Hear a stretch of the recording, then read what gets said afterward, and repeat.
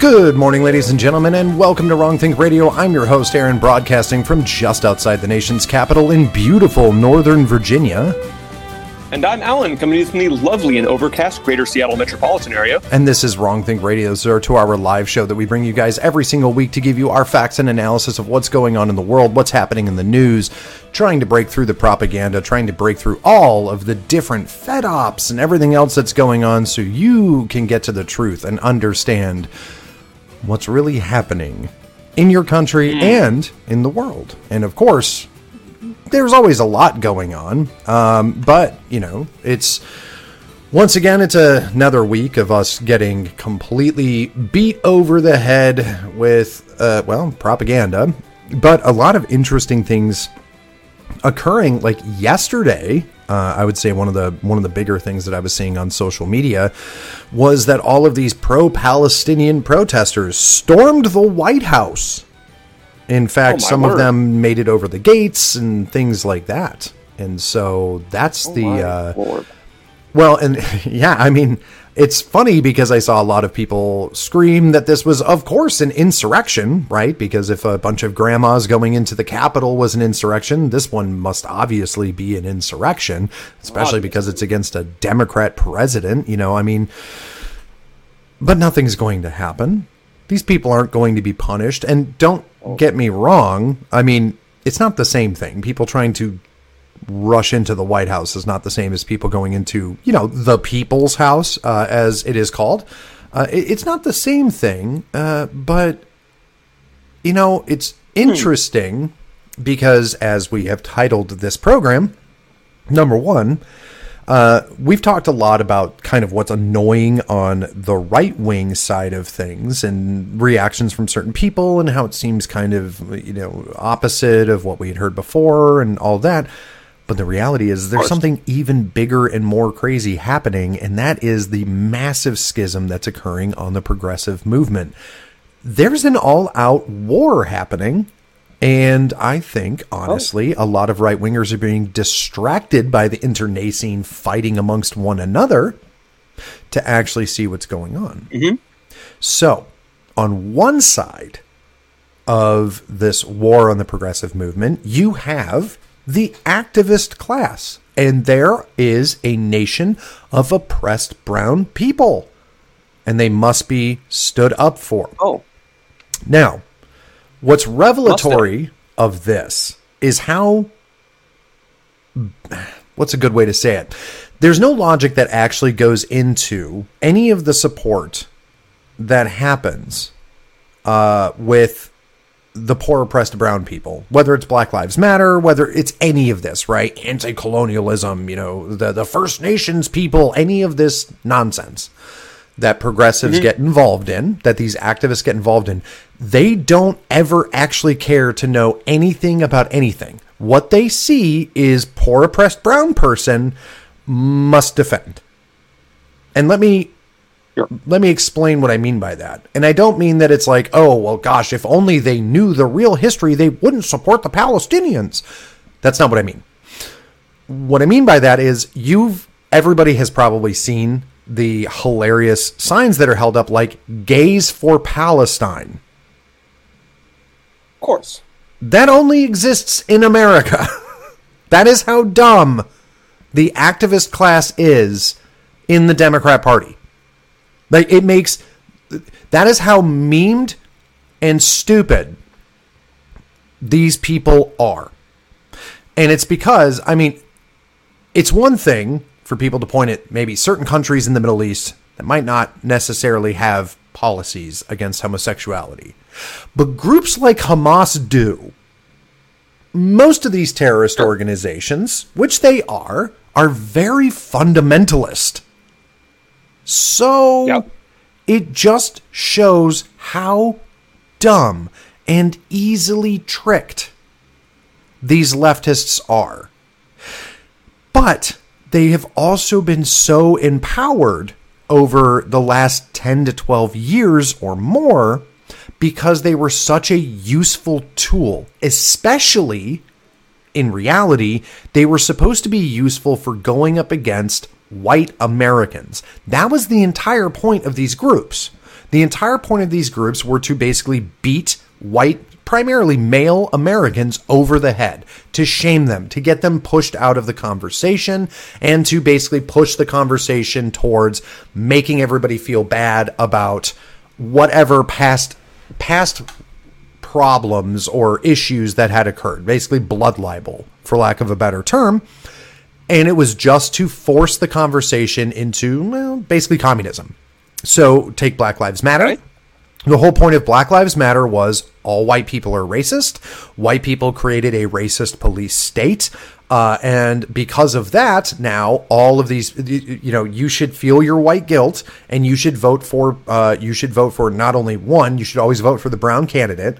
So it doesn't matter how qualified they are whatsoever. Just support them, because that will wash away your original sin of the racisms if you vote for the brown candidate, or definitely at a minimum, vote for the person who's going to do, quote, criminal justice reform. In other words, they're going to let criminals run rampant and do bail reform and all of that, which we're, of course, seeing the fruits of that labor in a lot of major cities, right?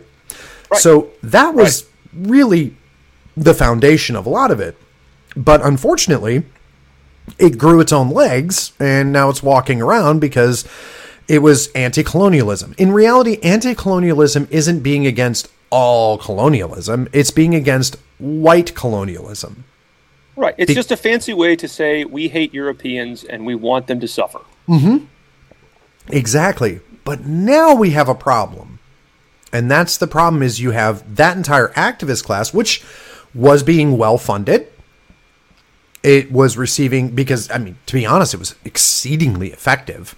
So it was being extremely well-funded by a lot of Democrat donors, and by a lot of rich progressives were funding these types of groups, whether it be Black Lives Matter or American Bridge, 21st Century. Like, all of these different activist groups were getting millions and millions and millions of dollars from rich progressives. Mm-hmm.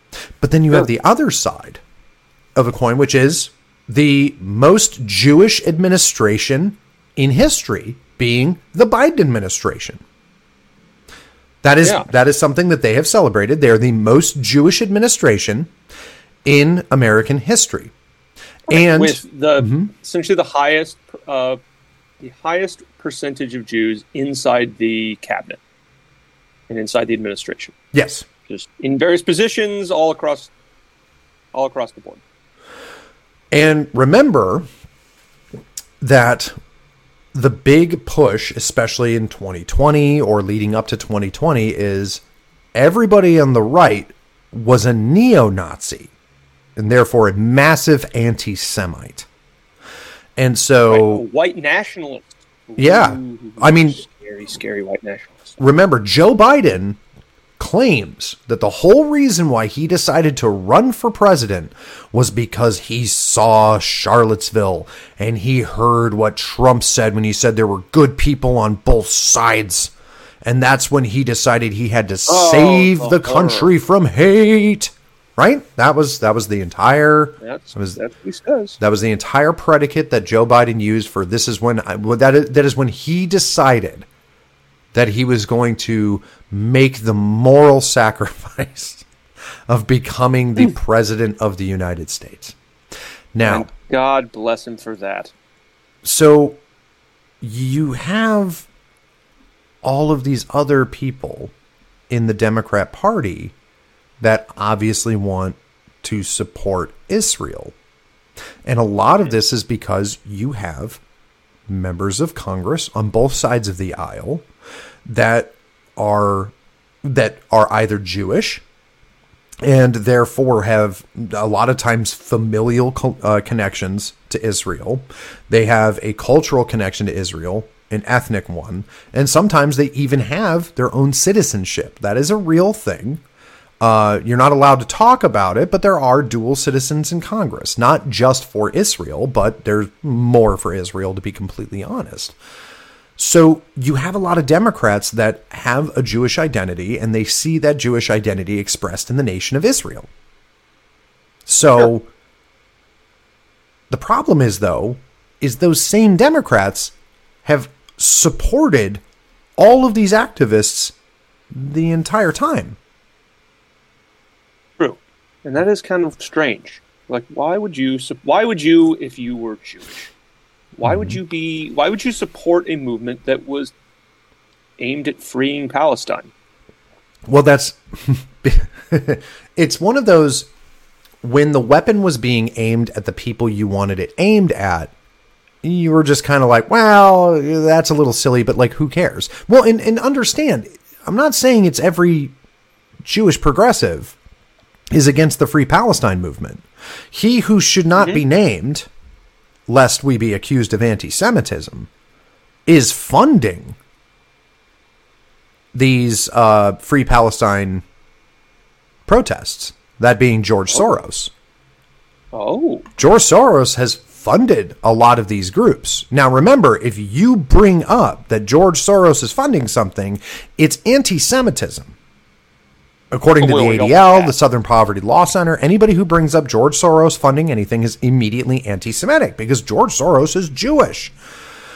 But at the same time, it's anti-Semitic to tell people what George Soros is funding, but it's also anti-Semitic to fund the Free Palestine movement. So I don't really like. How does that work? So George Soros is an anti-Semitic Jew, I guess. Or George Soros saw that he can gain more power and prestige by supporting this Free Palestine movement because it would be a cudgel to use against his enemies. Because he also can resort to, like, notice at the same time, George Soros will hide behind any criticism of me as anti-Semitism, but also I support Palestine. And the one common denominator on both of those things is it is a cudgel to be used against the heritage populations of Europe and the United States. Well, and see, and there you go. That's a lead into what's really happening here. So you're gonna, like, I've seen it a lot, and it's been very obnoxious to watch. It's been very obnoxious to see a lot of the low IQ arguments. Are there a lot of Jewish Americans that support the Free Palestine movement? Yes.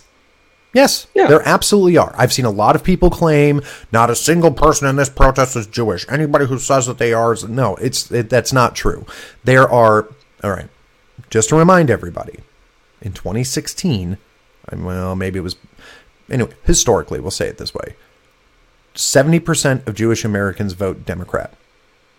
Those numbers have been a little bit fungible back and forth, but it's remained high 60s to 70% of Jewish Americans support Democrats. On top of that, a very high percentage of Jewish Americans are progressive.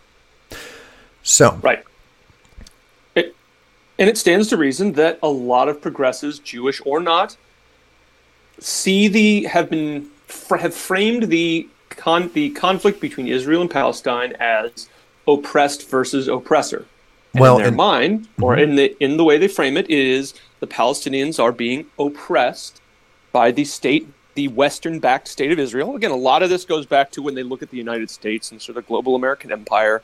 They say, well, anybody that the American government is fighting against clearly are the oppressed, and we need to support them. And they look at the Palestinians and say, well, they are being oppressed by the American government-backed government of Israel, state of Israel. So we are going to side with the Palestinians because we always side with the oppressed against the oppressor, because at the end of the day, we're all the resistance in Star Wars. Well, and at the same time, too, you have to remember there's one big fundamental no-no that cannot exist, and this didn't get because it's hard to communicate hypocrisy unless you want to be just super blatant about it. And that is, what is the, and maybe you'll get this, maybe you won't, but what is the one biggest threat to globalism in its entirety, which all progressives want globalism? What is the single biggest ideal that threatens globalism? Nationalism. So, do you think that Jewish Americans that are progressives, or progressives in general, Do you think they support nationalism? Of course not. So does that mean that they support Zionism? No, because Zionism is very fierce nationalism. A Jewish homeland. Right. And therefore, it stands to reason, if someone's a progressive, they don't support Zionism. Now, don't misunderstand. They'll support it up to the point of as long as they get to say that, as long as they get to use the argument for oppression. Anytime they can weaponize the ethnicity for oppression, they will, but they'll stop at the point that it becomes nationalist.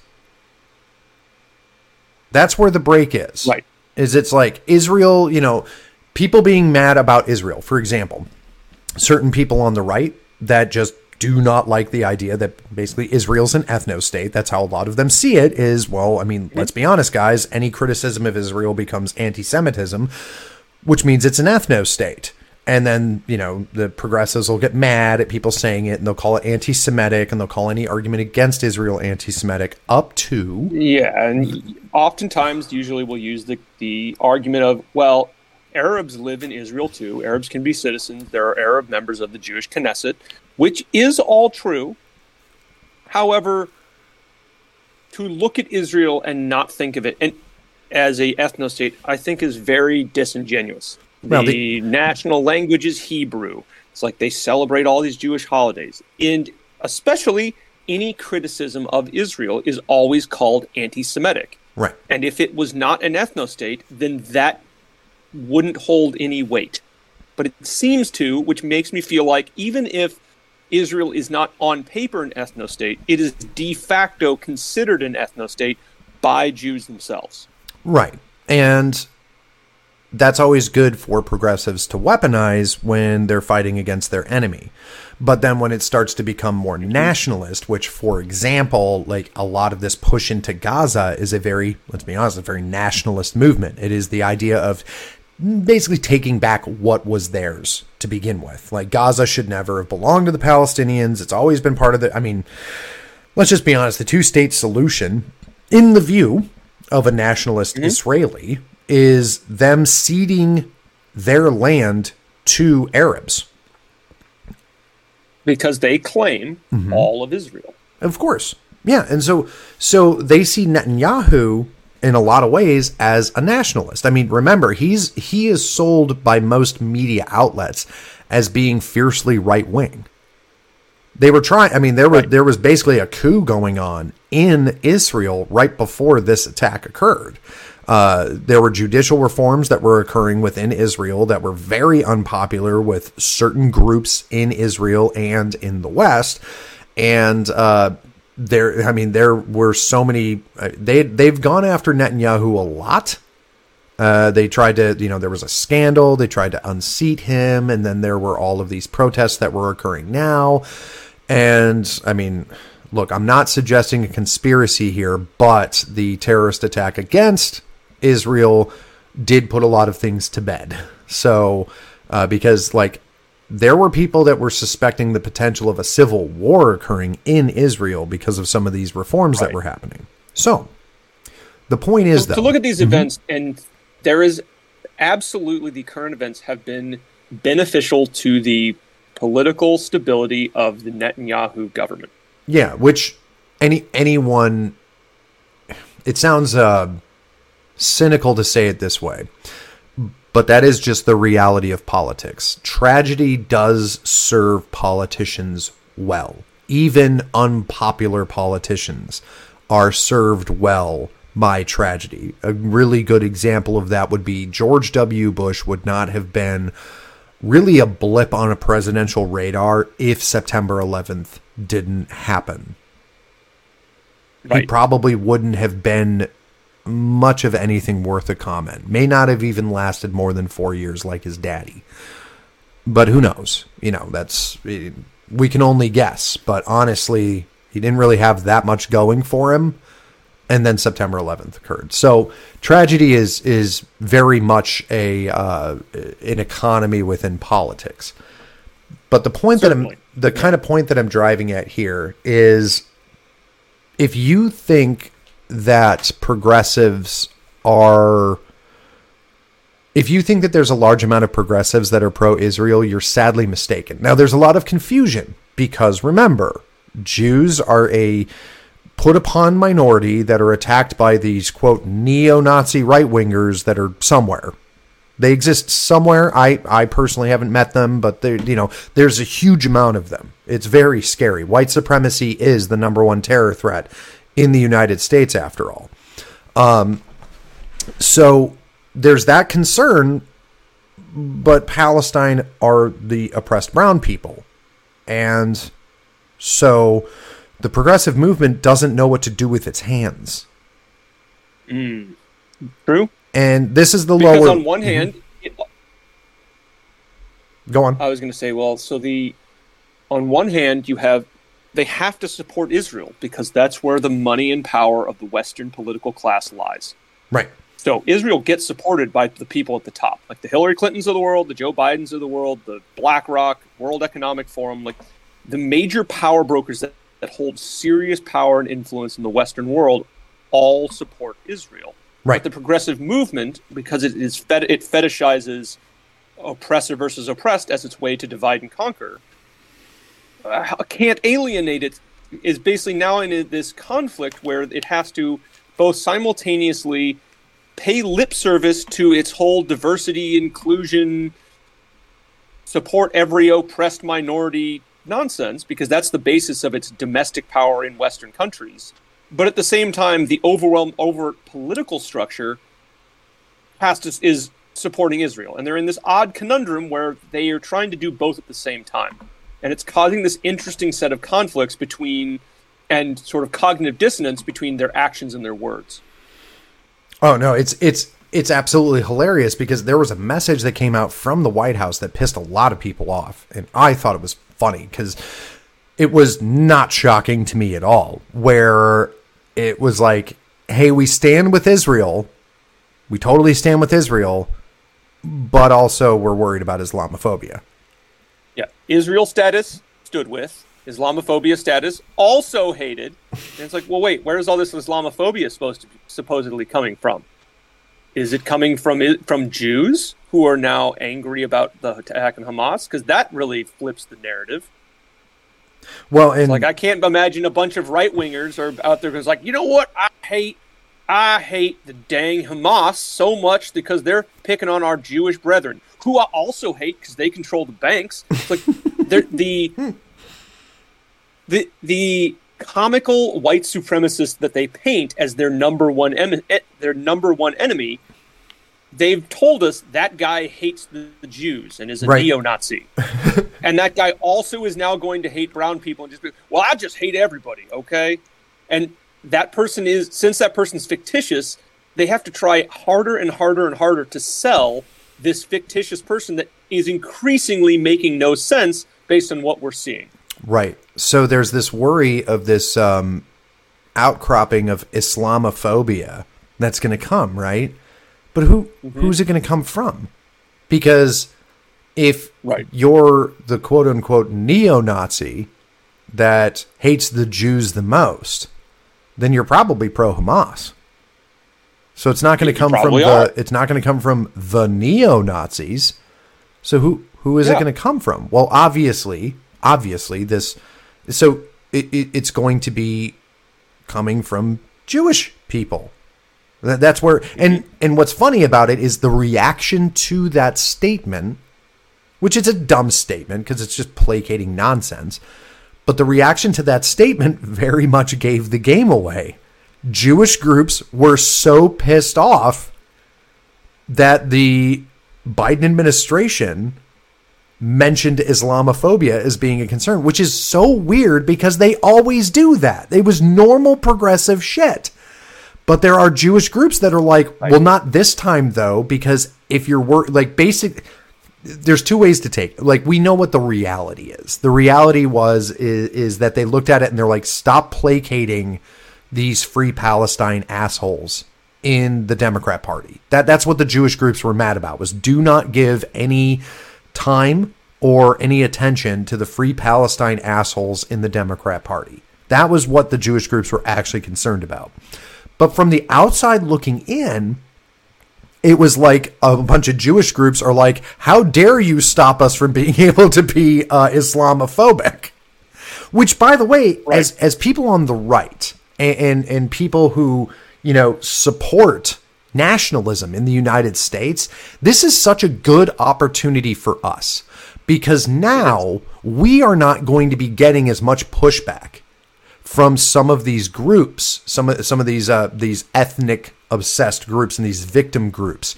Because, for example, what exactly is it that some of these Jewish groups want? They're talking about their kids being afraid of going to school at their Hebrew schools. Their children are afraid of going to school at their Hebrew schools because of these Free Palestine protests that are happening, including ones, or like when they're at a public high school. I've seen this before, where there's a big Free Palestine march that the school puts on, and then you hear these Jewish families talk about how scared their kids are now because there's these Free Palestine marches, which, to be completely honest, is dumb as hell. Like, there's not an American citizen who's marched. Mm-hmm. Right. Well, I was going to say, this has been going on in these campuses for a very long time. Oh yeah, but it was against white people, so who gives a shit? Refrain in all these places. Exactly, because it was Free Palestine, and who's oppressing Palestine? The U.S. government. Mm-hmm. Now, since the progressives control the U.S. government, the narrative hasn't changed. As well, who's oppressing Palestine? Well, it's still the U.S. government. Right. And so the sort of global progressive movement is like, well, we have essentially unquestioned power everywhere in the Western world. How do we frame this? How do we get control of the golem that we created that is now out of our control and rampaging amok? Like, if there starts to be pro-Hamas terror attacks by the massive amount of Muslims that, let's be frank, many Jewish groups were very pro importing Muslims into the Western world. Well, got them out of their homeland. Right. Because it also gets them out of... Actually, that was one of the solutions I've seen being discussed about between what European governments, the United States government, and the Israeli government is Western governments accepting large numbers of Palestinian refugees, which would conveniently get large numbers of Palestinians out of Gaza, which is less Palestinians for Israel to deal with. Right. But then I always wonder, it's like, well, but the whole point is you're now upset that you imported all these people and they're essentially going off of the script. Like, well, no. You're angry at us when really we need you to be angry at all of these white racists that we're telling you are destroying your life. Not angry at the U.S. government and Israel. Those are the people that that's us. You need to be angry at our enemies. White Americans. Well, and that's what's amazing is that, yeah, it's the there's high schools that'll have like a Free Palestine march, which was they do this crap because public schools like are indoctrination factories, as we've been saying. Mm-hmm. But then you see all these people saying like, oh, it must be so scary. Like it's terrifying for my kids, my Jewish kids going to this school. It's like they're terrified to go to school because all these people support Hamas. Which is fucking asinine because it's not like a single American citizen is going to attack a Jewish kid. Like, that's very highly unlikely. Let's just put it that way. I mean, it's not that it's not a zero because you never know what could happen, but it's very highly unlikely unless there's a bunch of like, let's say there's a bunch of Palestinian refugee children, then maybe you'd have a concern. But at the same time, imagine being a white kid during a Black Lives Matter march. How is it not the same thing? But they want to pretend like it's not the same. And that's where I find this to be extremely interesting, is suddenly now you're seeing like, oh, well, this looks terrible. Like my kid feels like shit because when they sit in class and people talk about Palestine, they make it sound like Israel's this big, mean, awful, like colonialist group that just oppresses brown people. And it's like, oh, that must be terrible for you. Well, we actually have support group meetings. We meet at a place called The Bar, and it's called Being an American Now. Now you know what it's like to feel like a regular American because everybody just pisses on you all the fucking time and blames you for every single problem they have. Right. Welcome to being white. You know, welcome to being white in America. But at the same time, exactly what you were saying. There's going to be this push. You're going to see the normal progressive push. There already is, but there's going to be an even more pronounced refugee crisis that's going to occur because of what's going on in Israel and Palestine. But are the Jewish groups going to support Palestinian refugees? Which, by the way, they are all saying that they're all pro-Hamas. Every Palestinian is pro-Hamas because they voted for Hamas in 2006. But they voted for Hamas. So they're all pro-Hamas. Do you really think Jewish groups are going to support the idea of bringing in a bunch of pro-Hamas Palestinians into the United States as refugees? Well, of course not. But hilariously, they're going to sound an awful lot like the mean, neo-Nazi, Trump-supporting racists that they claimed we were. Remember the Muslim ban? Remember that? The Muslim ban. That was a horrible, awful, racist thing, and a ton of Jewish groups stood against it. Mm-hmm. Well, what about now? Yeah. So, good question. I mean, like I said, being on the right wing, it's absolutely hilarious because you're going to see a lot of these progressive groups that are going to suddenly be like, well, we can't bring these refugees in here. That poses an extreme danger. These people don't share Western values. These people are going to potentially commit terrorism. It's like, oh my God, you sound like the caricature of the NASCAR watching, like, giant truck driving white trash hayseed American in 2003. How dare you? Right. It'll be, you sound a lot like a Trump supporter, and I think these people will recoil in horror, go, no, I'm not an evil, awful, racist Trump supporter. And then I'm certain that what we will see as these progressive groups start eating themselves, people recoiling in horror at the mere assertion that they might be racist. It's like, it'll be any accusation that being anti, say, Muslim immigration for reasons that are of Muslims are anti-Semitic or whatever. I almost guarantee that that's going to become any criticism of that is actually anti-Semitic. Right. Yeah, you're an anti-Semite if you criticize people who are against, who are against bringing in refugees. Now, don't get me wrong. I don't think we should be bringing in any Palestinian refugees at all. I think that is a terrible idea. Agreed. I'm sure that, anybody that's actually affiliated with Hamas has likely already crossed through the open southern border unimpeded. So I don't think that Hamas is suddenly going to start sending operatives in if that was their plan. They're probably already here. Let's just be honest. They've left the door wide open. Hamas would be stupid not to have taken advantage of the most Jewish administration in the history of America's open border policy. Which, by the way, we warned them about. Which we did. Yes, this is very true that there was plenty of warning given about, hey, maybe don't let these people in. Maybe don't do this. Yeah. I guess that's the big thing is what we don't do is, we get so frustrated over some of the dumb things that we see, but we don't actually also sit back and look at the big see, I told you so that we are getting out of so much of this situation right now. And that's the solid reality of it is it's just, we've been right.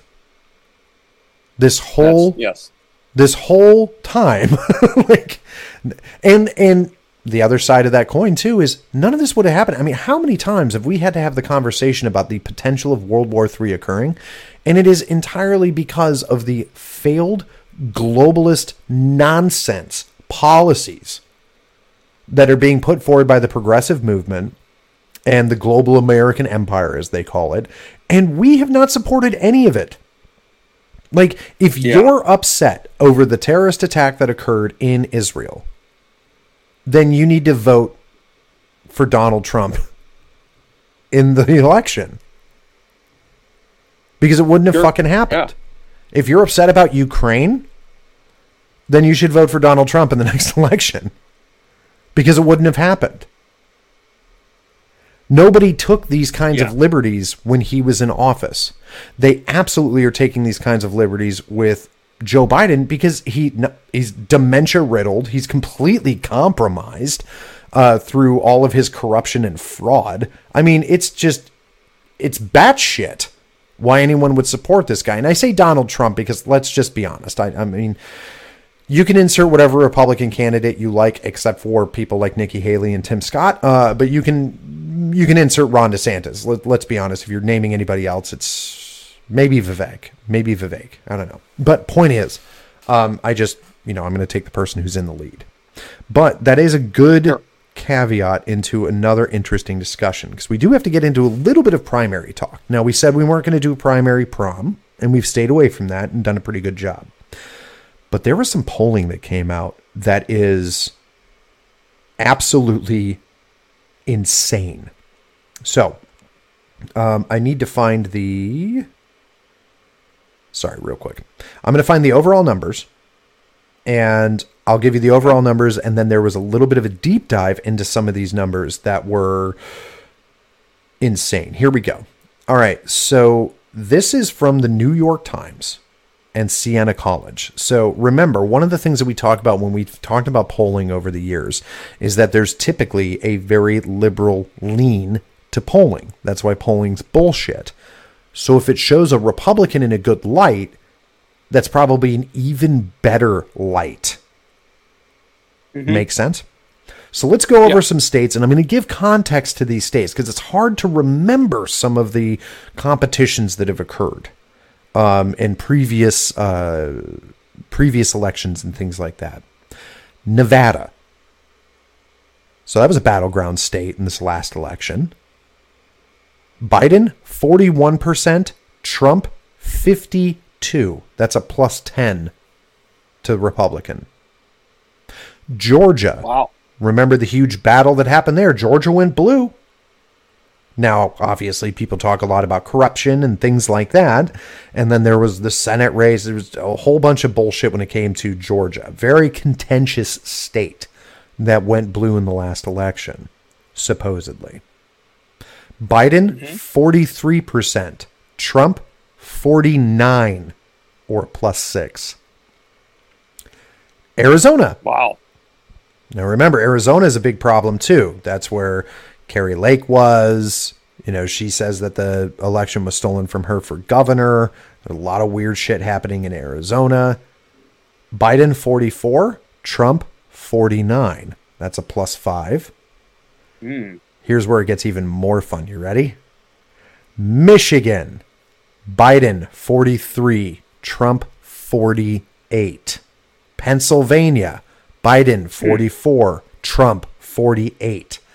Wisconsin, Biden at 47. Trump at 44. But let's get... Interesting. Yeah. Now let's get into the actual text of those numbers here real quick. So this is what the New York Times has to say. Voters under 30 favor Mr. Biden by only a single percentage point. His lead among Hispanic voters is down to single digits, and his advantage in urban areas is half of Mr. Trump's edge in rural regions. And while women still favor Mr. Biden, men preferred Mr. Trump by twice as large a margin, reversing the gender advantage that had fueled so many Democratic gains in recent years. Remember, I've consistently said that the number one demographic focused on by the Democrat Party is white suburban women. Black voters, long a bulwark for Democrats and for Mr. Biden, are now registering 22% support in those states for Mr. Trump, a level unseen in presidential politics for a Republican in modern times. And it altogether are added all together, and Mr. Trump leads by 10 points in Nevada, 6 in Georgia, 5 in Arizona, 5 in Michigan, and 4 in Pennsylvania, where Biden only holds a 2-point edge in Wisconsin. Interesting. So Trump is surging, and basically, at least right now, as it stands right now, we're pretty far out. We're a year out, roughly. But Trump is making incredible gains in states that were contentious in the last election, which blows out of the water one of the main things that his primary opponents like to bring up, which is, well, Trump already lost to Biden. But this is not the same election. This is not 2020. People have 4 years of Joe Biden to look at, and they do not like what they see.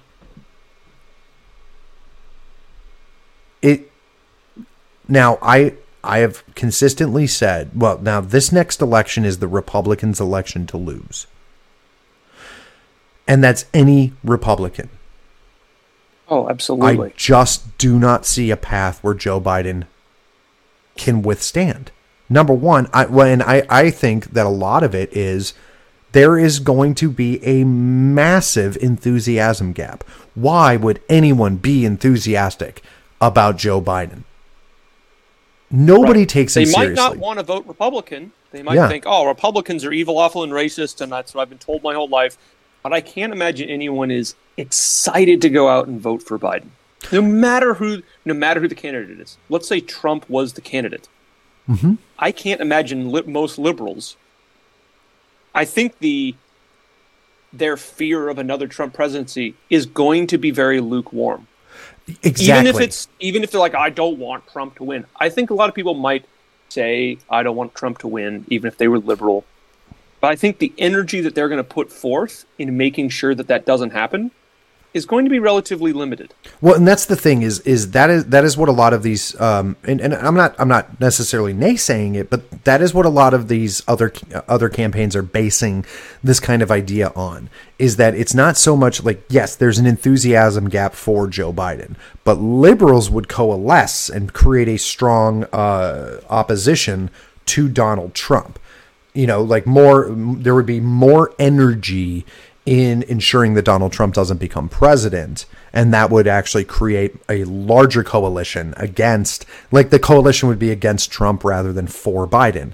And I can understand that to a certain extent, except here's the problem. What that would have to feed off of is, number one, is like, yeah, the media has consistently, there's a certain point where the media going to the ropes constantly against Donald Trump gets old and gets boring. And we are beyond it being old and it being boring part. I just don't think you personally have seen it. I've personally seen it. So it is anecdotal. I have seen so many liberals withdraw from politics. And my other question is Joe Biden even going to campaign? Because he didn't last time. Well, is he going to hold the big events? Is he going to hold rallies? Are they going to have debates even? You want to talk? Right. I think because they can't use the COVID specter again this year or next year, whatever. They can't use the specter of COVID to not have any debates and not have any rallies. And that's going to be absent from the whole contest this time. Well, now, I feel like that is absolutely to Joe Biden's detriment, because let's say people weren't especially excited about Joe Biden the first time. I think when it's like, oh, Joe Biden is, imagine him on a debate stage. Imagine how bad that's going to look for him against anyone even remotely competent. That's exactly true. Now, do me a favor, Alan. Tell the audience. I'm gonna cover. There's a really great comment here from our good friend Libertera, but I need a couple of minutes because my coffee is hitting me quickly. I have to pee. So, tell everybody about the experience that you've had, not only just with politics in general, but with things like Israel and Ukraine, because you live in Seattle. There's a lot of liberals there. There's a lot of activists there, but you seem to have seen a complete lack of interest in any of this, which is different from what you were used to, say, during COVID and things like that. Like, explain what that perspective has been and how you've seen the withdrawal since basically 2020. Oh, certainly. So I think let's go with Ukraine first. So I saw when the Ukraine war kicked off, people I work with, people I talk to, many of whom were very liberal, all had an opinion and couldn't wait to talk about Ukraine.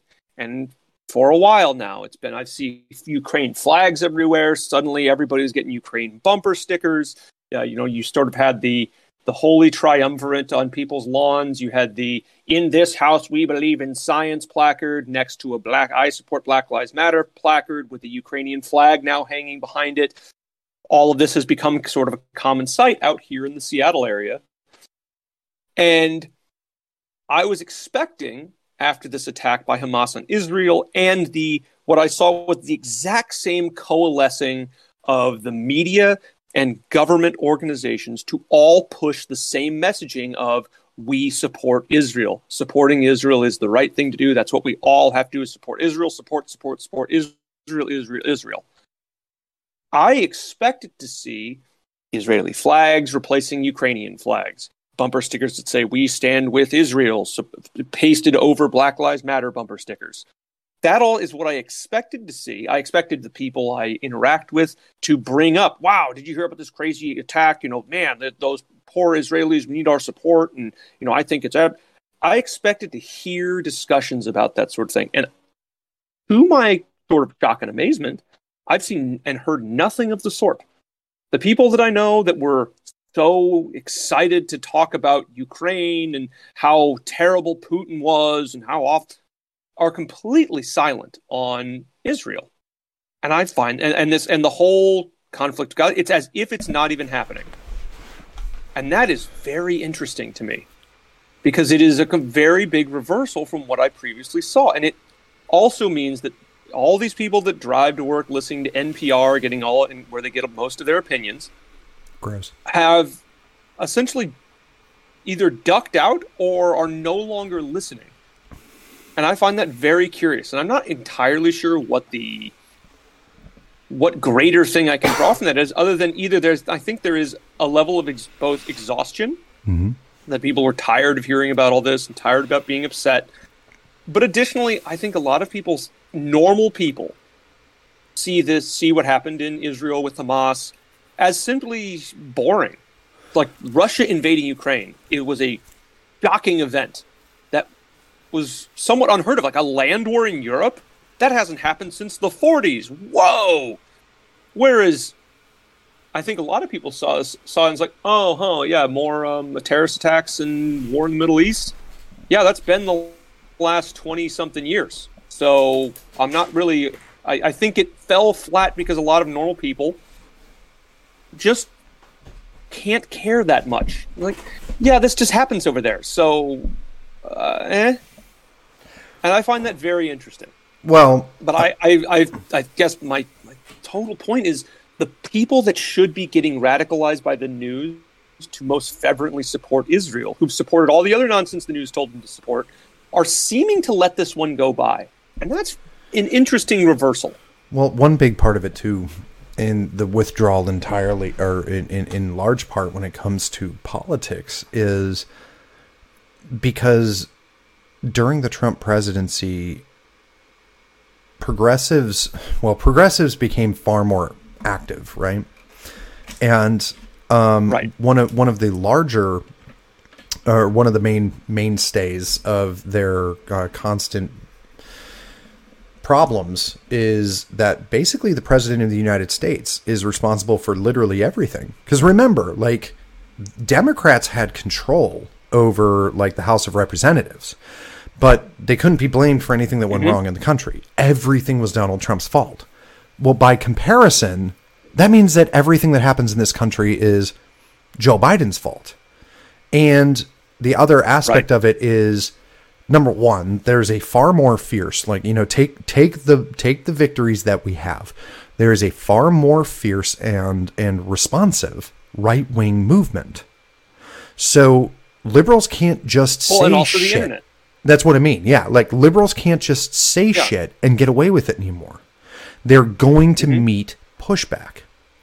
And I think that that has absolutely pissed off the left, mostly because they keep changing their positions and they keep getting called out on it. I've seen this just in my personal life where it takes about 5 seconds. I mean, for example, a really good one was COVID, right? You start talking to people about COVID and it's like, man, but remember how evil Big Pharma is, though? Like, what about like OxyContin and all this other stuff? And you just see liberals who are like, well, let's talk about sports. Yeah, I saw people withdraw because they went, I think a lot of liberals got very excited about a lot of things because they could argue and they could feel so moral and they could win in every argument by talking about oppression and whatnot. And then that changed and they could no longer win every argument essentially by default by being the most compassionate, quote, compassionate people in the room. Mm-hmm. And I think that made it no fun for them. That made having any political debate or having these opinions and being outspoken suddenly wasn't fun anymore because they couldn't get the same good feeling that they used to get. And that, it's like, to them, I think it was, since politics has always been sort of a game and not really that serious, I think a lot of liberals have been checking out simply for the reasons of they can no longer get that good feeling from it anymore. And that was really the goal in the first place. That was only ever their original goal. Now, to address one of the comments that's here when we talk about specifically about Biden, our good friend Libertera says, Joe's not going to be the nominee. Everyone knows he'd lose to a wrench. Yeah. This is interesting. I can't fault that idea. It seems insane that they'd try and run him. Well, but I don't know who they'd replace him with. Well, so this is where it gets interesting because this it's entirely possible this next election might be an absolute shit show. Of all the people in the world to come out of the woodwork, Bill Kristol, fucking Bill Kristol, this morning at 8:36 this morning, it's time. President Biden has served our country well. I'm confident he'll do so for the next year, but it's time for an act of personal sacrifice and public spirit. It's time to pass the torch to the next generation. It's time for Biden to announce he won't run in 2024. Okay.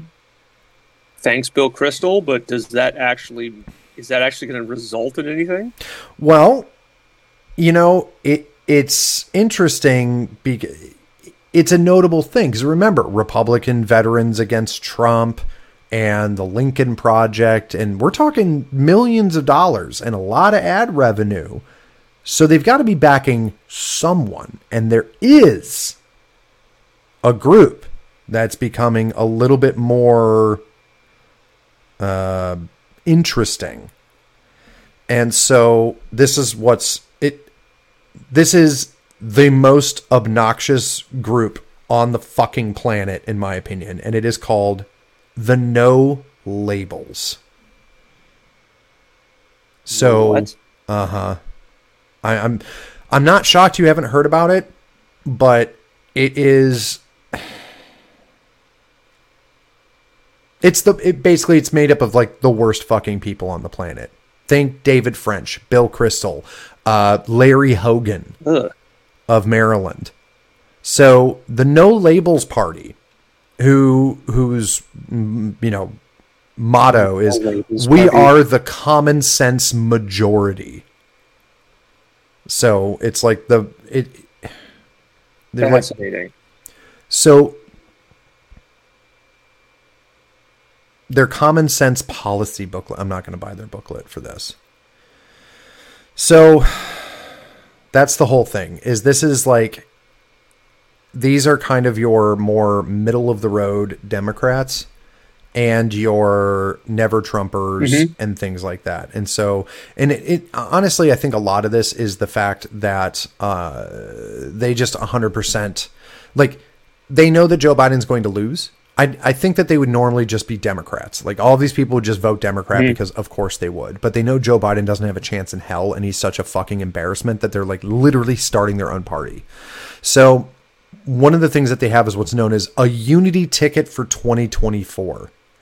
No Labels is working to ensure Americans have a choice to vote for a presidential ticket that features strong, effective, and honest leaders who will commit to working closely with both parties to find common sense solutions for America's biggest problems. This is the Uniparty. That is what this is. Our strategy. We are preparing for the possibility of nominating a candidate. We have not yet committed to do so. We will run only under the proper environmental conditions, which will be met for us to proceed. We will measure these conditions rigorously through regular polling and research. The Washington establishment is often so certain and so wrong about the future. Remember when they told you a Republican red wave was coming in the 2022 midterms, or that Hillary Clinton had a 100% chance of winning the election in 2016 against Donald Trump?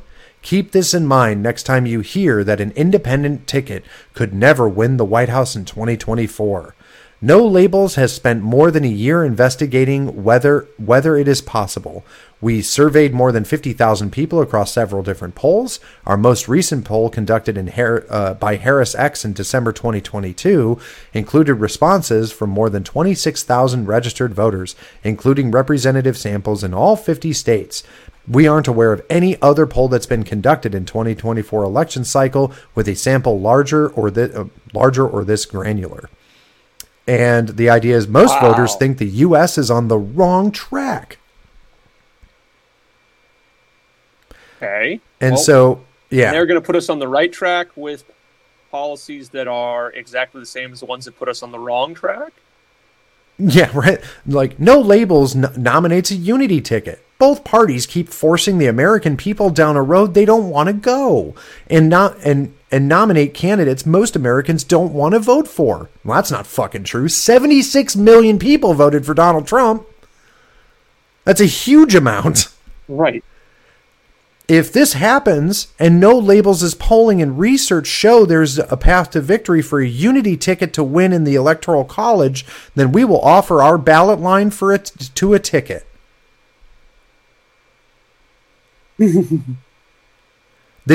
Wow, that's funny. So anyway, this is primarily pushed and funded by Never Trumpers. So entirely the No Labels group is 100% because they know that if Donald Trump is going against Joe Biden in 2024, that Donald Trump's going to win, and probably going to win in a landslide. Right. And so it's essentially trying to dilute the Republican vote to make sure Donald Trump doesn't win. That's the hope, right? Which the supposition, and I got this from another radio host, actually, because that's how I ended up going down this rabbit hole. Crap, his name just like escaped me, so now I feel like an asshole bringing him up. But there it is. Yeah, Larry O'Connor. There we go. Jeez. He's a morning host out here in the DC area. But here's his prediction. David French. As the candidate? Yep. They tried to run him before. But think about it. So either David French or Larry Hogan. My guess is Larry Hogan. So Larry Hogan being the Republican governor of Maryland that was supported by Democrats because basically he was a Democrat that occasionally wanted to have, lower taxes and more free market solutions. Mm-hmm. But on every social aspect, he was basically just a complete blaring shit lib. So I actually would be really excited for this. I really would love to see a debate between, let's say, DeSantis or Trump, regardless of who would get the candidacy. I would really love to see them actually debate like a David French. I want to see David French get slapped around by Ron DeSantis. Dramatically better. Oh, that'd be fantastic. So well, good for them. I hope that they pursue this. I hope that it is the most embarrassing thing ever, and I hope it completely destroys any credibility the anti-Trump wing of the Republican Party ever actually has. So we have a comment here that it's going to be Mittens or the shithead from West Virginia. So that's the idea, is Mitt Romney. Very highly unlikely that it would be Mitt Romney. Oh yeah. Remember, it's supposed to be no labels, right? But Mitt Romney ran as a Republican, like, for president against Black Jesus. So he's already been poisoned. Right. He ran against Black Jesus. Mm-hmm. So you can't have somebody who ran against Black Jesus. But secondarily, the shithead from West Virginia, that being Joe Manchin. Okay. I don't know if Joe Manchin would spoil his good. Joe Manchin is actually really smart. Okay. It annoys me. Same thing with Kristen Sinema, although I'm not sure about that one so much anymore.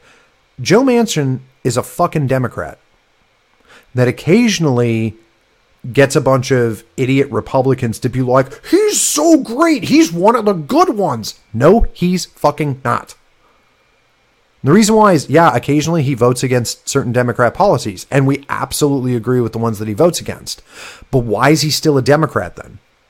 If he was, quote, one of the good ones, he would leave the party, because the things he votes against infuriate the Democrat Party because they vote entirely for it, and if it weren't for Joe Manchin voting against it, it would have passed. So he's completely bucking the Democrat Party.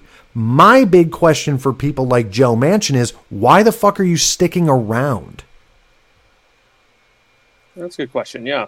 So, like, what's keeping you a Democrat? Well, what's keeping him a Democrat is the fact that unions have a gun against his head because he's a senator from West Virginia. If he bucks the Democrat Party, he'll probably get killed. But it's West Virginia. It's one of the most disrespected states by the majority of the effete who vote Democrat. There's zero reason why West Virginia should be a blue state. They fucking hate you. Sure. Like, it's mice voting for a cat at this point. They've gutted your entire... I mean, Joe Manchin, I think, is a aberration. But to be fair, he was like their governor. I mean, he had a really good political career in West Virginia. But he also was in a really interesting position at the time. But he also supported the party that completely gutted, bankrupted, and forced a bunch of West Virginians to become, drug-addled Oxycontin fiends. So I think basically if you get a decent right-wing populist running in West Virginia, for example, like if he got like a Joe Kent, or who is that? Dang it. Who's the guy from Ohio that did a really, really good job, wrote the Hillbilly Elegy? I can't remember off the top of my head. Damn. Anyway, the senator from Ohio, who maybe somebody in chat will throw his name out there. But if they get somebody like that running for the GOP in West Virginia, it's over. Joe Manchin doesn't have a career anymore. So that's why he has to kind of kiss ass. So long story short, I don't think that he's going to run. I don't think we're going to see Joe Manchin run as a presidential candidate. And that's the whole thing too, is if the conditions are right, like, what are you talking about? What conditions? Like, the conditions would have to be that it's so contentious and so close that like 30% could put you somehow magically over the top. And I just don't see it happening. But that does bring us to another question. If Joe Biden doesn't run, who's going to take his spot?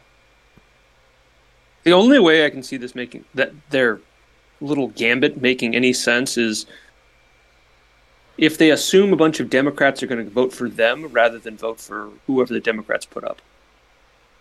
Like, they're essentially acting as controlled opposition, but that can go both ways. And potentially it is, listen, we have a bunch of our own voters are really disappointed with Biden. They think we suck. Let's try and push someone out there as essentially this fake Republican that offers, here's they'll say all the things that you will want them to say, but they'll also not be a scary populist. Right. Any potential that that's actually what's going on with this, that they're essentially acting as essentially a fake Republican to give people some sort of feeling that they're actually voting against the policies of Joe Biden when really they're just going to vote to keep them? Oh, yeah. No, this is 100%. Like, all of the people that are behind this, and as being mentioned here by NP in our chat, it's like Mitt Romney has talked about the no labels, as has Joe Manchin. This is 100%. Oh, yeah. So this entire thing is focused on trying to capture a bunch of, quote, centrists because the centrists, well, I can't vote for Joe Biden because I don't like what he's done, but I also can't vote for this guy who the news is calling racist. Yeah, I can't vote for Donald Trump. Oh. Right. And so it's sort of this idea is, let's create a party that captures all the centrists, and either then they won't vote, they won't be like, I don't want Biden, so I guess I'll have to vote Republican this election.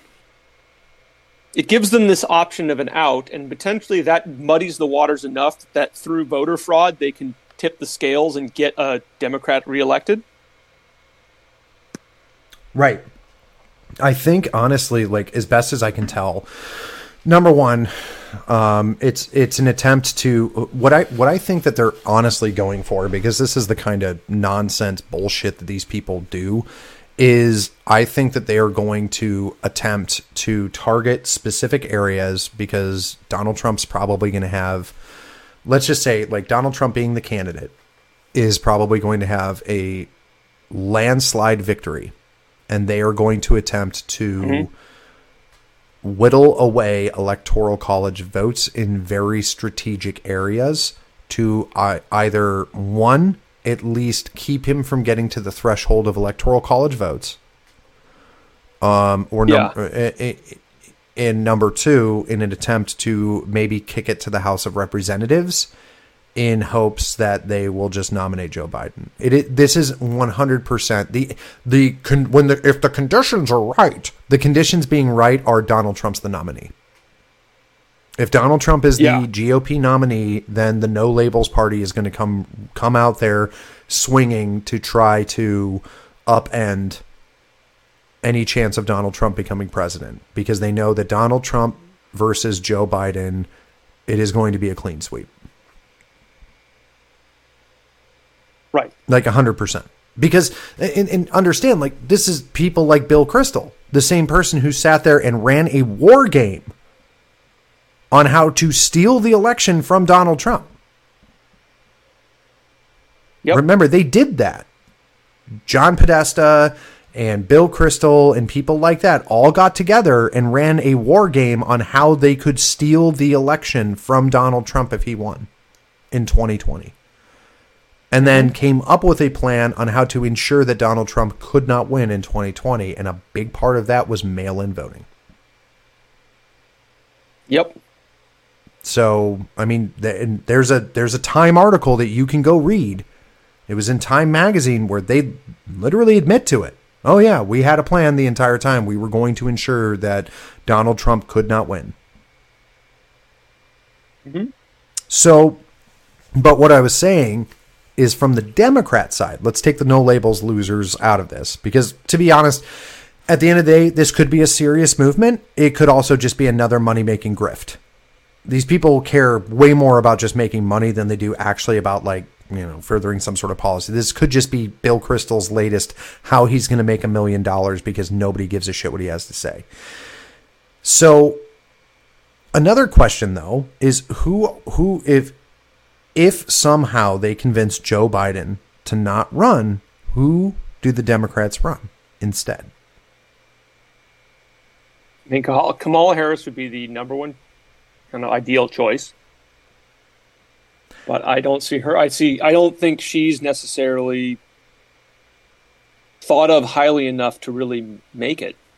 No, she's This has been my contention is if you got rid of Joe Biden, what other Democrat has risen to enough prominence that would be viable for president? This is what's maybe Gavin Newsom, but the governor of California. Yeah. But this close to the election, I feel like we should be seeing. It should be obvious. So like, look at the Republican ticket. It's pretty much almost certain to be either Trump or DeSantis. Yeah. What about the Democrat ticket? It's like everybody's focused on it's going to be Biden, but there doesn't seem to be anyone positioning themselves to be as of yet, as a serious runner-up to Joe Biden that actually has the backing of any serious amount of political power. It's like Gavin Newsom I hear discussed, and maybe he could pull it off. He would maybe be my pick if I had to guess who would take over.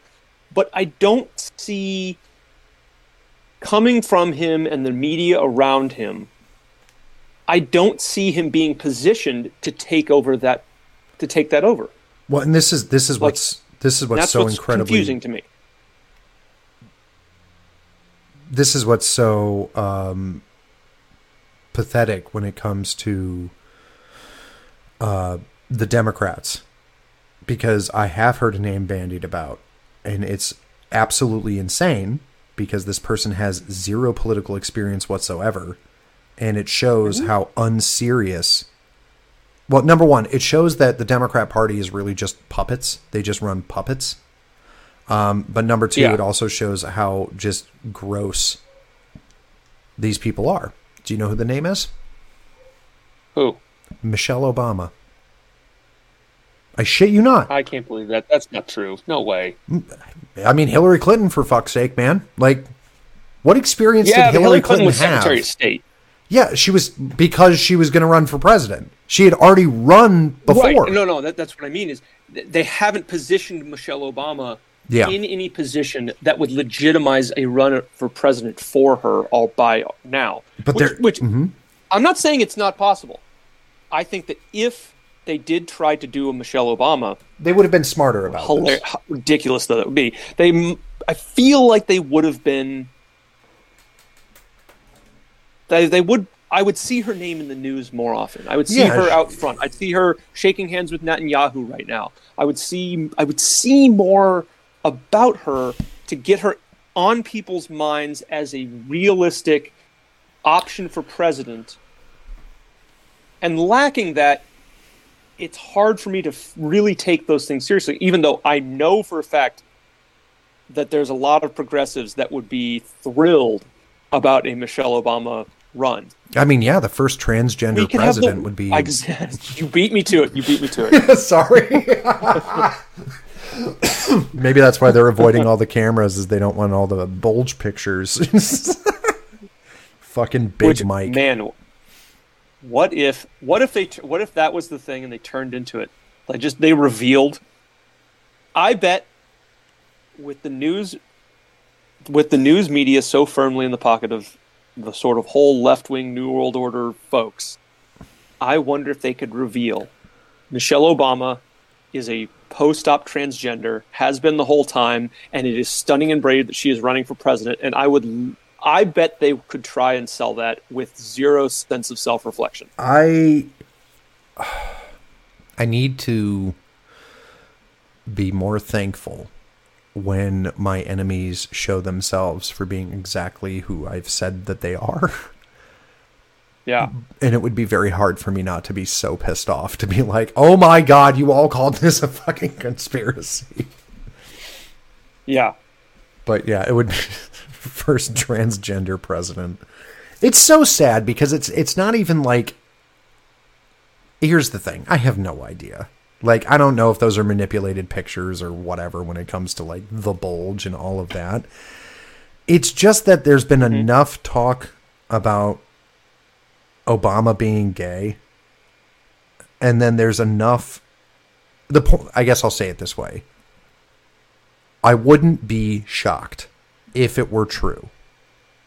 And of course, the Democrats would lie about it.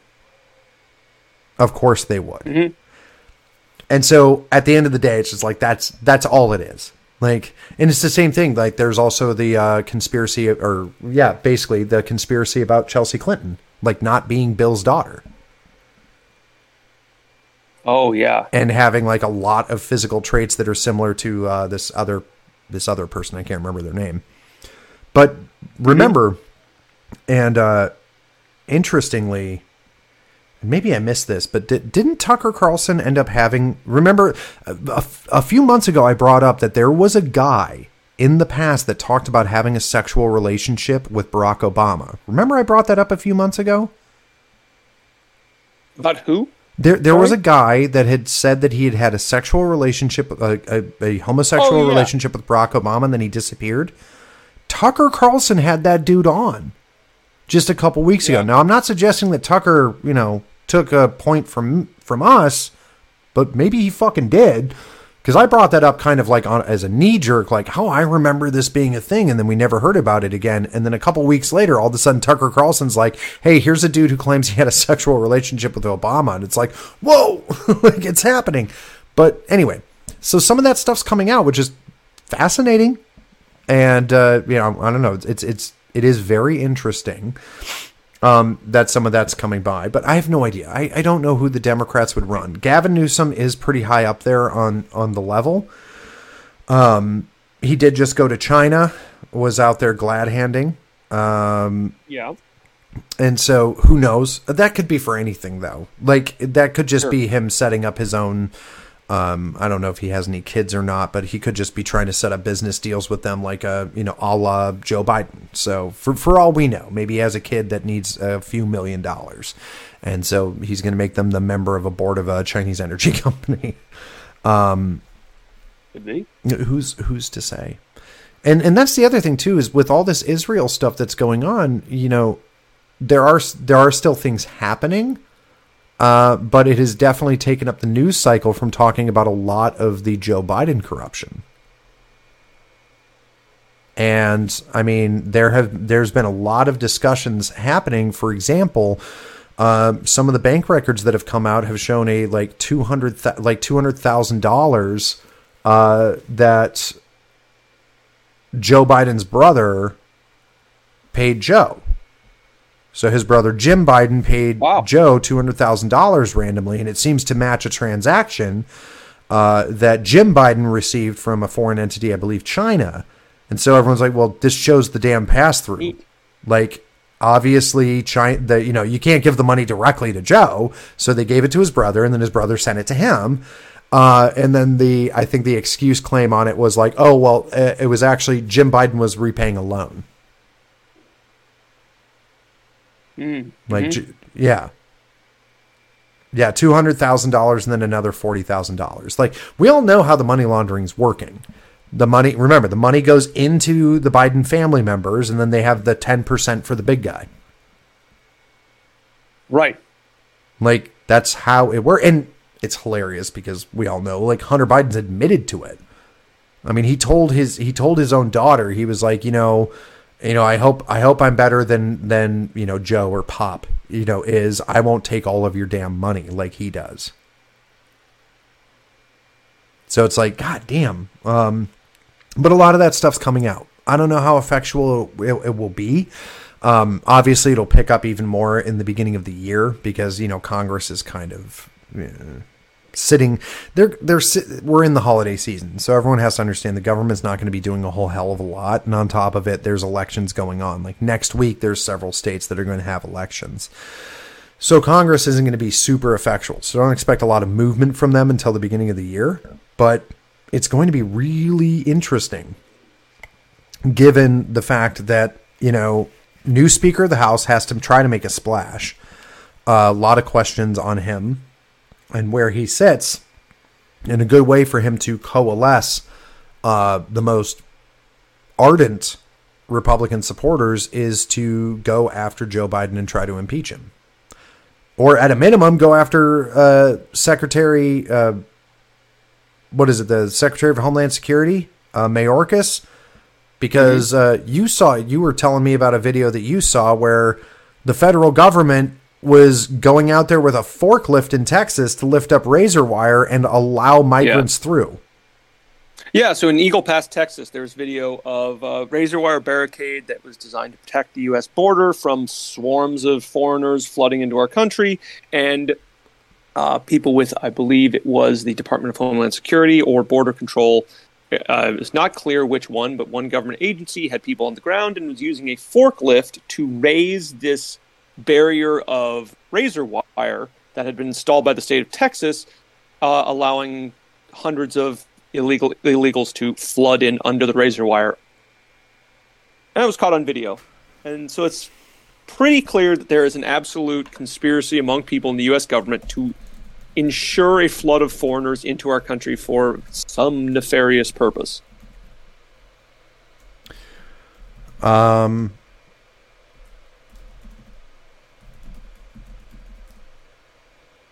It's funny because there was, remember a couple of weeks ago, it was probably actually a month ago now, where you had these pictures. Well, we all remember the crying girl picture on Time Magazine's cover where it's Trump standing there and this poor girl's just crying because she was being separated from her mommy. And in reality, it was just it was a bullshit photo, and everyone knew that it was an op. Well, it's the same as when AOC was crying at the fence. The picture view from the other side, there's nothing on the other side of the fence for her to even cry about.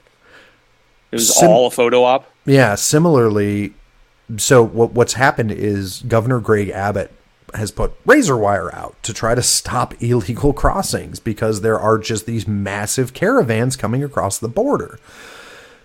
And who, I wonder, is funding those caravans? Who's providing them food and transportation and money and all the other logistical support to get thousands of people from South America all the way across, up into Mexico and across the U.S. border? Somebody has to pay for their food. Someone has to pay for the gas to put them on trucks. Someone has to get them there. And it would be anti-Semitic for me to name that person. I do know that there are groups that have been photographed on the border in Mexico. One of the groups was, Jews for Refugees? Yeah. It is a Jewish group whose entire goal is to facilitate movement of refugees into the United States. Mm-hmm. That they are a real group. Jews for Open Borders. That's what it is. I meant George Soros. I feel like same idea. True. Yeah, it's Open Societies Foundation. Open Societies, part of that is mass migration of people from the global south into basically Western countries. Mm-hmm. And this last week, there was a warning put out by the Department of Homeland Security about numbers of basically Muslim men coming in from the southern border that they said there was a worry of increased terror coming from those groups. Again, probably I have heard discussions of this for years now, and only now because Israel was attacked by Hamas does the Department of Homeland Security suddenly care that there might be terrorists or other criminal elements flooding through our open border. Who could have predicted?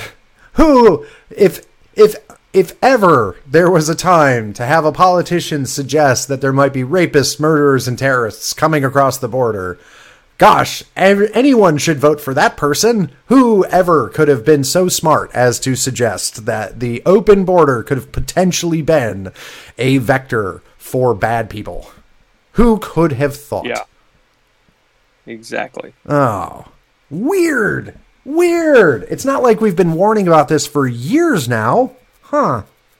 Strange. But now it matters. Yeah. Now it does. Now it matters. Now we have to be concerned about it because, that's just like a lot of places in Europe are now having massive pro-Palestinian demonstrations, and there have been attacks on Jews in Europe.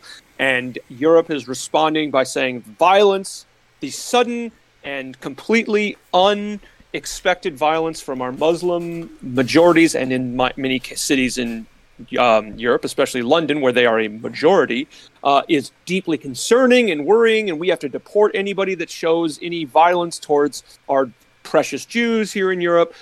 Now, granted, they're of the thousands of European women are raped every year by migrants. There's been many terrorist attacks against European citizens before.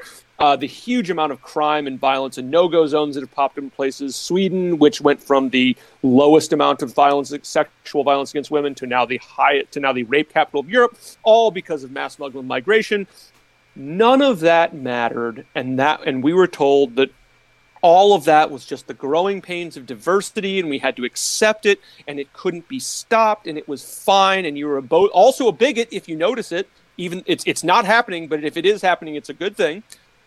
But suddenly when it's, we are, all these people are now turning against Israel, suddenly that means all the governments of Europe have to unite together to stop anti-Semitism, while their own people getting killed by Muslims is really not a problem. We want to keep adding more Muslims as long as they're only targeting Europeans. But as soon as they start targeting Jews, well, that's a big difference. That we can't stand for this. It's the Nazis all over again.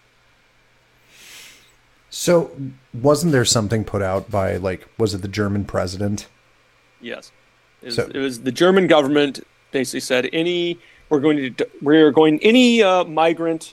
or any Muslim that has come to Germany is going to be deported if they are convicted. If there are any anti-Semitic crimes, they are to be immediately deported.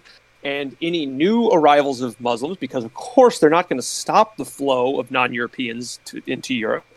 Every new Muslim migrant has to take I don't know, it was referred to as an oath of loyalty to Israel, but I think it had to be an oath to not be critical of Israel in order to be admitted to Germany. Not an oath of loyalty to Germany or an oath to the German people or German government, but an oath to a foreign country so you can be admitted into a European country. Now, do you think some of this, of course, do you think some of this was the pressure of, because Germany was where the Nazis happened, this guy has to basically grab his ankles and get cucked hard? Well, actually, I think there actually has been a hilariously a upsurge in what they would refer to as anti-Semitism in Germany, which of course for a long time now has been a big no-no, anything but more anti-Semitism. And now I think Germans are seeing, the German government sees it as, anti-Semitism, but it's coming from our precious Muslims who we were hoping would just be killing German citizens. That's not acceptable. And so I think they're reacting in a hilarious and, of course, disjointed fashion because we imported these people to dilute and destroy our our German population, but instead they're attacking our precious Jews. Oh no! And I think in reality, especially the events in Israel with Hamas and all of the fracture points that are appearing because of this conflict spreading around the globe, really what we're seeing is the death throes of the post-World War II world order that was always built on this sort of disingenuous, we're ruled by the rules and the rule of law, when really all of that was just designed to allow the people setting the rule of law and international order to operate as illegally and selfishly as possible with this veneer of justification. And I think we're just seeing that entire house of cards come crumbling down. And as frustrating as it is, I think that it's going to, in the end, be a very good thing, because a lot of the current world system is based on essentially a bunch of lies that have been told and told time and time again that are just leading things into becoming more and more disingenuous. For example, diversity is a strength, nationalism is evil, etc. Those things are in their death throes, and when they become dispensed with, it's going to be better for everyone. Yeah, it's I think that there's a lot of stuff that's, to be completely honest, with the bad takes, especially a lot of the, what I guess you could best call cuckery that we're seeing. For example, I can understand the dual loyalty caucus, obviously being what we've always warned they were going to be, dual loyal. They don't care how much blood and treasure of America gets sacrificed as long as their true homeland is defended. Sure. And that's not like, I just want honesty. Like, if somebody likes Israel more than the United States, fucking fine. Okay. Like there's Puerto Ricans that live in the United States that really like Puerto Rico. And I would expect them, when things happen in Puerto Rico, when they have family there and things like that, that they might be upset. I've known soldiers that are from Puerto, stuff like that. It makes sense, right? Like, oh, of course, they are always going to have this strong attachment to that area, and they may not be as attached to the United States, let's say. I just don't understand why it's so hard for us to look at something like the people who really, really, really feel an attachment to Israel to just be fucking honest with us and not pretend like they don't. To just gaslight us. I'm tired of the gaslighting is the best way I can say it. So, point is, I understand those people basically raging about any question of Israel. You have to support Israel 110%. If Israel blows up a kindergarten, you need to cheer and convince everybody that those kindergartners were actually all Hamas terrorists. Otherwise, you're anti-Semitic. That is the state of a lot of these people. What's more upsetting is the stupidity of the other people in the right wing that somehow think that if they shill just as hard for Israel as the Dual Loyalty Caucus does, that a single Jewish progressive is going to suddenly vote GOP. And that's the depressing part. Is it's like, dude, I understand. To be honest, I'm going to quit trying to avoid saying it. I understand the right-wing Jews like having just the biggest fucking hard-on for Israel, and Israel can do no wrong, God's chosen people, yada, yada, yada. What I don't understand is all the other people on the right wing being just as shilly for it, because I want so bad to just kind of like pull them aside and go, hey, dude, 65 to 70% of Jews are still going to vote for Joe Biden. Yeah. Like, and kind of regardless of anything else, they're going to still.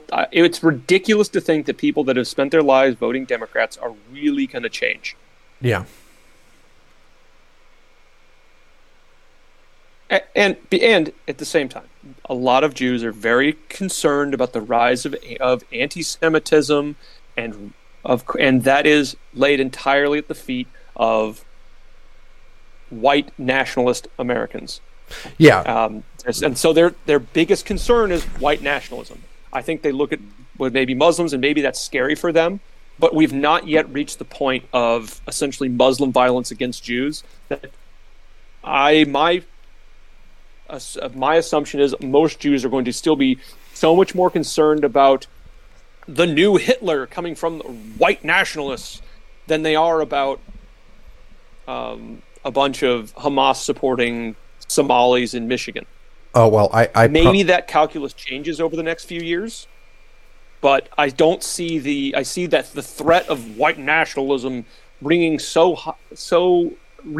with the Jewish population so much that I think it's ridiculous that they're going to completely abandon that and start voting Republican or voting right wing or supporting nationalism and anything like that. I promise you that every major newspaper has their whitening filter ready for when somebody kills a Jew.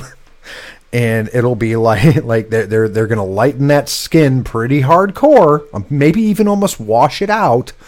And suddenly, they're going to start using the like Americanized or Westernized nicknames that somebody used. Like his name might have been like, Abu Fawad, but they'll be like, Abe, this gentleman Abe here, shot up a synagogue. Yeah. They're 100% going to try to, they're 100% going to try to anglicize any of this. Right. Because the whole thing is they want to play Muslims off against whites. They want to play Jews off against whites. Mm-hmm. The divide and conquer strategy is take all of these disparate groups. The whole strategy of the left is unite all of these groups of all these different foreigners and people against the white man. majority, which was essentially white. We're going to radicalize them and pit them all together against the white majority, and that is how our way to divide and conquer America and rule it.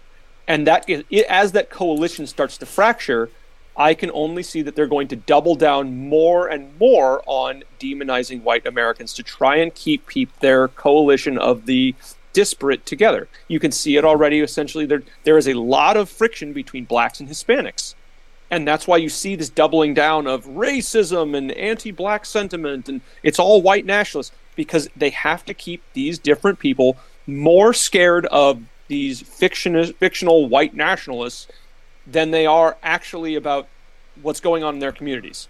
Like, there's a lot of gang violence between Hispanics and blacks because they, for whatever reason. And I think instead of focusing on that and letting that fracture develop, they're terrified of that. So it has to be keep everybody focused on demonizing the white man, and that way we can keep everybody divided. But as soon as groups start fighting each other in your coalition, the coalition breaks down, and now you have to deal with, well, white America is now more powerful than all of our groups individually, and that's why we need to keep them together to offset the balance of power. I don't know why. So we'll see. Yeah, and this is a little stupid, but I really want you to constantly say it as white men. White men? White.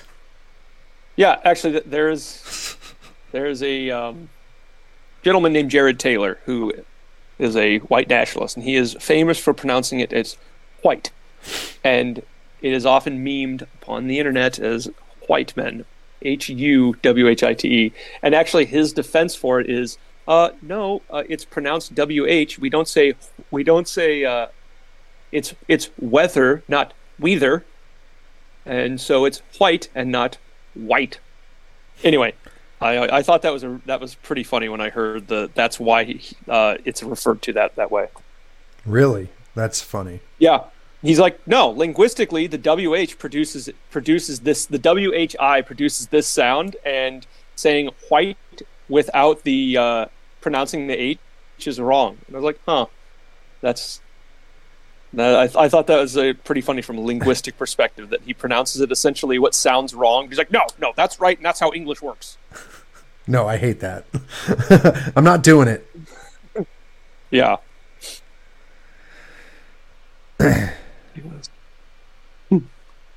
So, in a final thing, since we have basically 15 more minutes in the program here, interesting stuff. I hate to break it to everyone, but Ukraine's no longer popular. It's not the prettiest girl. There was a new girl who transferred to the high school, and she's cuter, and her name was Israel. And so now Ukraine has to play second fiddle to the pretty girl, but still try to remain popular. Right. So there are a lot of groups that are now trying to encourage Ukraine to explore a peace deal with Russia.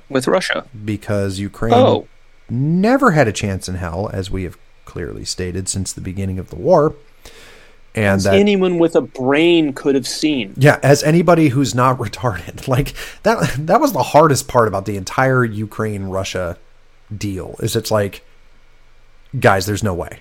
There's just zero, unless not going to happen. Unless additional troops get added from other countries, there's no fucking way.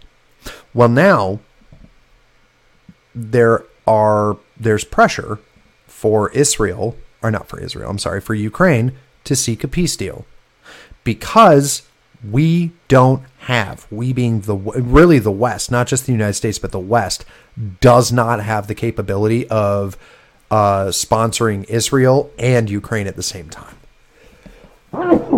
Man, something is tickling my nose and it's driving me insane. Anyway, that's crazy. But the funny part about it is, because there's now this pressure happening, you're seeing Zelensky attempt to tie Russia to Hamas. Well, he is Jewish, so I can see how that would make sense to him. Like, I mean, like directly, he's trying to claim that basically Russia sponsored Hamas. Like this is a thing. So it's sad. It's sad to watch because what you're seeing is a guy try to remain relevant because now, I mean, to be honest, like he's in a hell of a position. Like he went all in. He did everything the West told him to. And now the West is going to be like, yeah, you should probably broker a peace deal, which basically means he's probably screwed. I mean, granted, he's got $1 million condo or something in Miami. So yeah, he's got like a $10 million home in Florida for some reason. It was released this week that people in the Biden administration were encouraging or were floating the possibility of encouraging Ukraine to seek some sort of treaty with Russia, or ceasefire with Russia. And the thing is, but calling for a ceasefire is anti-Semitic. Right. Yeah. Ukraine and Russia had a treaty that they were both about to agree to in May of 2022. Yeah. In May of 2022, both parties had agreed to a treaty that would have ended the war right then and there. And then US and UK pressure pushed Ukraine to abandon stopping the war in order to continue it. Mm-hmm. And now what's the end result? Lots of dead Ukrainians, billions of dollars burned up into thin air. The lines on the map haven't really changed since then. If anything, Russia's taken more territory since that attempt at a treaty, ceasefire, end of the conflict in May of 2022. Mm-hmm. And I'm just looking at this going, what was all this for? This was all for nothing. The point was never for Ukraine to win. The point was to, at best, by the U.S. empire's metric, was at best to kill a bunch of Russian soldiers and destroy a bunch of Russian equipment.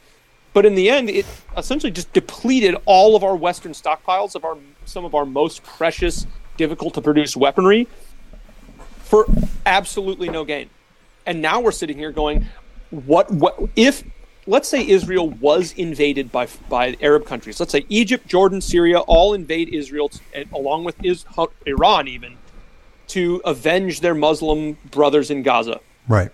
That's not outside the realm of possibility. That is why we have 3 carriers and an entire marine amphibious assault group sitting off the Israeli coast to essentially ward off all the Arab countries who might want to jump into this conflict.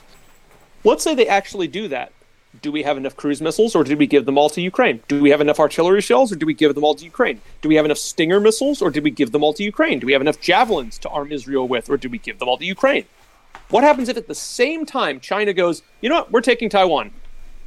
Do we have enough weapons in our stockpiles, or have we depleted those stockpiles so much that we are suddenly in a relatively weak military position, at least weak enough that our opponents on the global stage might try something, and if they did, it might not go as well as we would like. This has been my contention about Ukraine the whole time, is that it seemed extremely unwise to waste such huge amounts of our military stockpile in Ukraine without a good set of goals or reason. And at the same time, because our country has been run by traitors for the last 50 years, most of our domestic industry is at a point where we are highly strained in refilling our own stockpiles. There's like one plant in the United States anymore that produces high explosives for the military. Only one. Think of the amount of artillery shells we can produce is nowhere near enough to maintain the war in Ukraine, which is a relatively limited war on a relatively small scale. We can't produce enough. It's going to take another something like 5 years to retool up a factory to produce Stinger anti-air missiles. Same with javelins. Like these things, we have gotten rid of so much of our industrial base that the idea that we can scale things back up again, like in World War II, to become this industrial superpower overnight, that no longer applies. It is a cost of years to get us to that point because we have dismantled so much of our industrial capacity, and secondarily, we've dismantled the experienced and skilled workforce that could be expanded. It's like if you had a military, much like the U.S. military, hilariously, and it got rid of most of its combat experienced officers and NCO corps, trying to expand that military back up to be an effective fighting force, you no longer have the core of highly experienced veterans to be able to expand it back up to an effective fighting force. You're starting from scratch, and that's what we're doing with American industries. We're essentially starting much more from scratch than we were, say, in World War II. And I think the people in charge have this, or a lot of people have this misconception that overnight we could ramp everything back up. You just can't do that. We've dismantled our shipyards. So now we can produce 1/10 of the tonnage of ships that China can produce. We've dismantled a lot of our steel industry. So we can't just start making tanks on a massive scale. We can't do anything on a massive scale because it was expedient to let those industries die. Anyway, that's all to say. I think that Ukraine was a big misstep because now we're in a position where if the world becomes a bit more chaotic, we don't have these stockpiles of money, arms, and troops that we should have maintained has been frivolously expended, and we are now in a position where things that shouldn't have been a problem might become a lot more desperate. We might suddenly realize we actually can't intervene in this, or we can't do this, and we have these limits now imposed on the American response to world crises because we've neglected our own garden. Well, yeah, and that's the that's been my kind of big expectation too, is if we really start dedicating more, like basically if we're sitting there in Russia, like between the Russia and Ukraine situation, and then we start becoming more involved in Israel and Palestine, I 100% guarantee that China makes a bid for Taiwan, because there's just zero way possible. There's no way, like the United States would not be able to survive trying to handle a third front. It's just impossible. We don't have it in us. We are absolutely depleted. And so China would take advantage of that and just be like, fuck it, we're on one. We're going to solve our issue. And I go back to my original statement, which is this is all the fault. Like all of these progressives, the same people who whine and cry about all of this nonsense, about, all of these different, countries, whether it's Ukraine, whether it's Taiwan, whether it's, Israel and Palestine, you all are getting what you voted for. This shit show that you're dealing with is your fault. We warned you the entire time. Yeah, because I think that's a really good point. Yeah, we knew this was going to happen. We knew, mm-hmm. and this is something that is, to be completely honest, it's inherently right wing now. We have consistently discussed, especially on the people that are nationalist or populist, however you want to frame it. We have regularly discussed the fact that there is an absolute obsession with the defense industrial complex being basically a money laundering scheme, primarily for groups like the Democrats.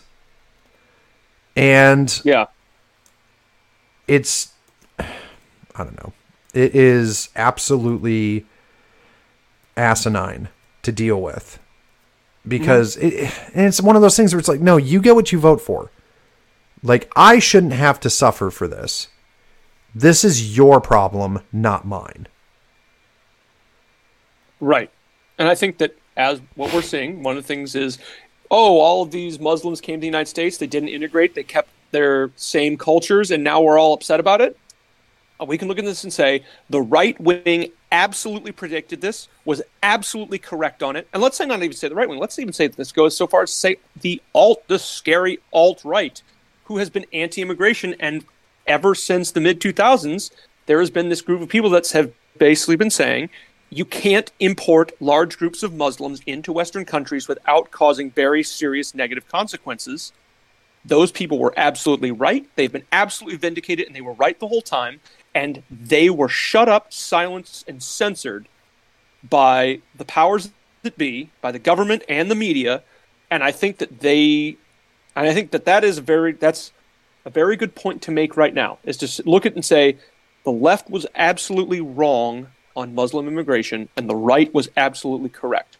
And that is impossible to ignore for anyone that's upset about Hamas, anyone that's upset about these pro-Palestinian protests. We don't like seeing it. Well, we have to admit the right was correct on immigration. And that's a good position for us to be in. Never going to happen. But the thing is, it has happened. No, I mean, well, wait. Them acknowledging?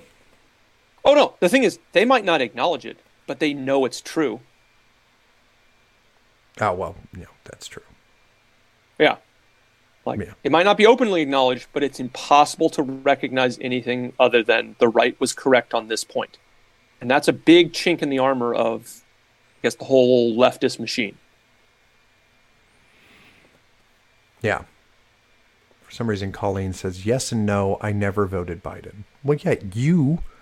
well, I guess that's I guess that's part of it too, is like, we all end up having to suffer, right? Like, it's not really fair for us to have to suffer what these idiots do. Well, I mean, I guess that's it, is like, and maybe that has to be part of the litmus test, is like, hey, we need to send people to war. Okay, but only Democrats. Because I didn't vote for this shit.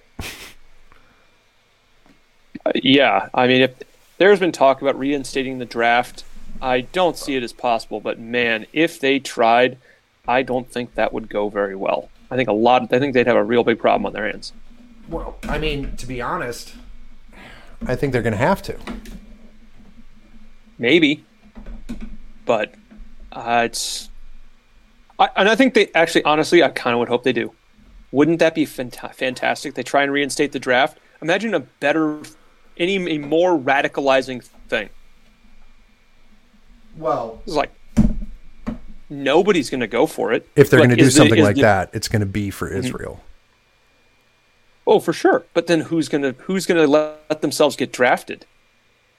Well, see, that's why Democrats really liked war, is because it sent Republican children to die. Yeah. Yeah, they did. Yeah, it sent all these Republicans to go die.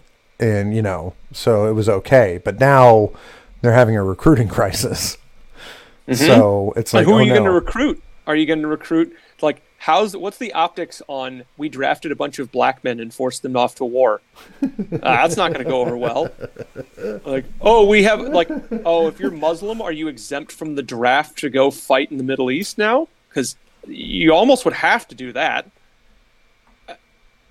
Like I said, the U.S. is in a very interesting position on the world stage. And if I was the enemies of the United States, I would look at the United States and go, oh my gosh, they're weaker now than they have been in a very long time. Sure, we still have a very effective military, but it is definitely weaker now than it has been in a very long time. And that is something that I don't see the Biden administration capable of fixing, because its worldview on America and its population is so wrong that it can't actually make any moves that are right. Yeah. No, you're absolutely correct. But that's going to have to be it for our show this week. Of course, there's always more that's going to happen. And if you guys want to keep in the know and get stuff more immediately, you can become a subscriber by going to subscribestar.com/wrongthinkradio. And for $2.99 a month, you'll get access to our subscription platforms, to include our Discord, where obviously there's conversations happening all day, every day, and sharing of our hilarious tweet exchanges and things like that. So you can always stay up to date and ask your questions. And as always, be sure to share this out with everybody so they can also get a load of this. And this will publish as a podcast a little bit later today. So if you didn't catch all of the program, you can get it there on any podcatching device. Just look for Wrong Think Radio. But I'm Aaron from the East Coast. I'm Alan from the West Coast. And this is Wrong Think Radio. See you all next week.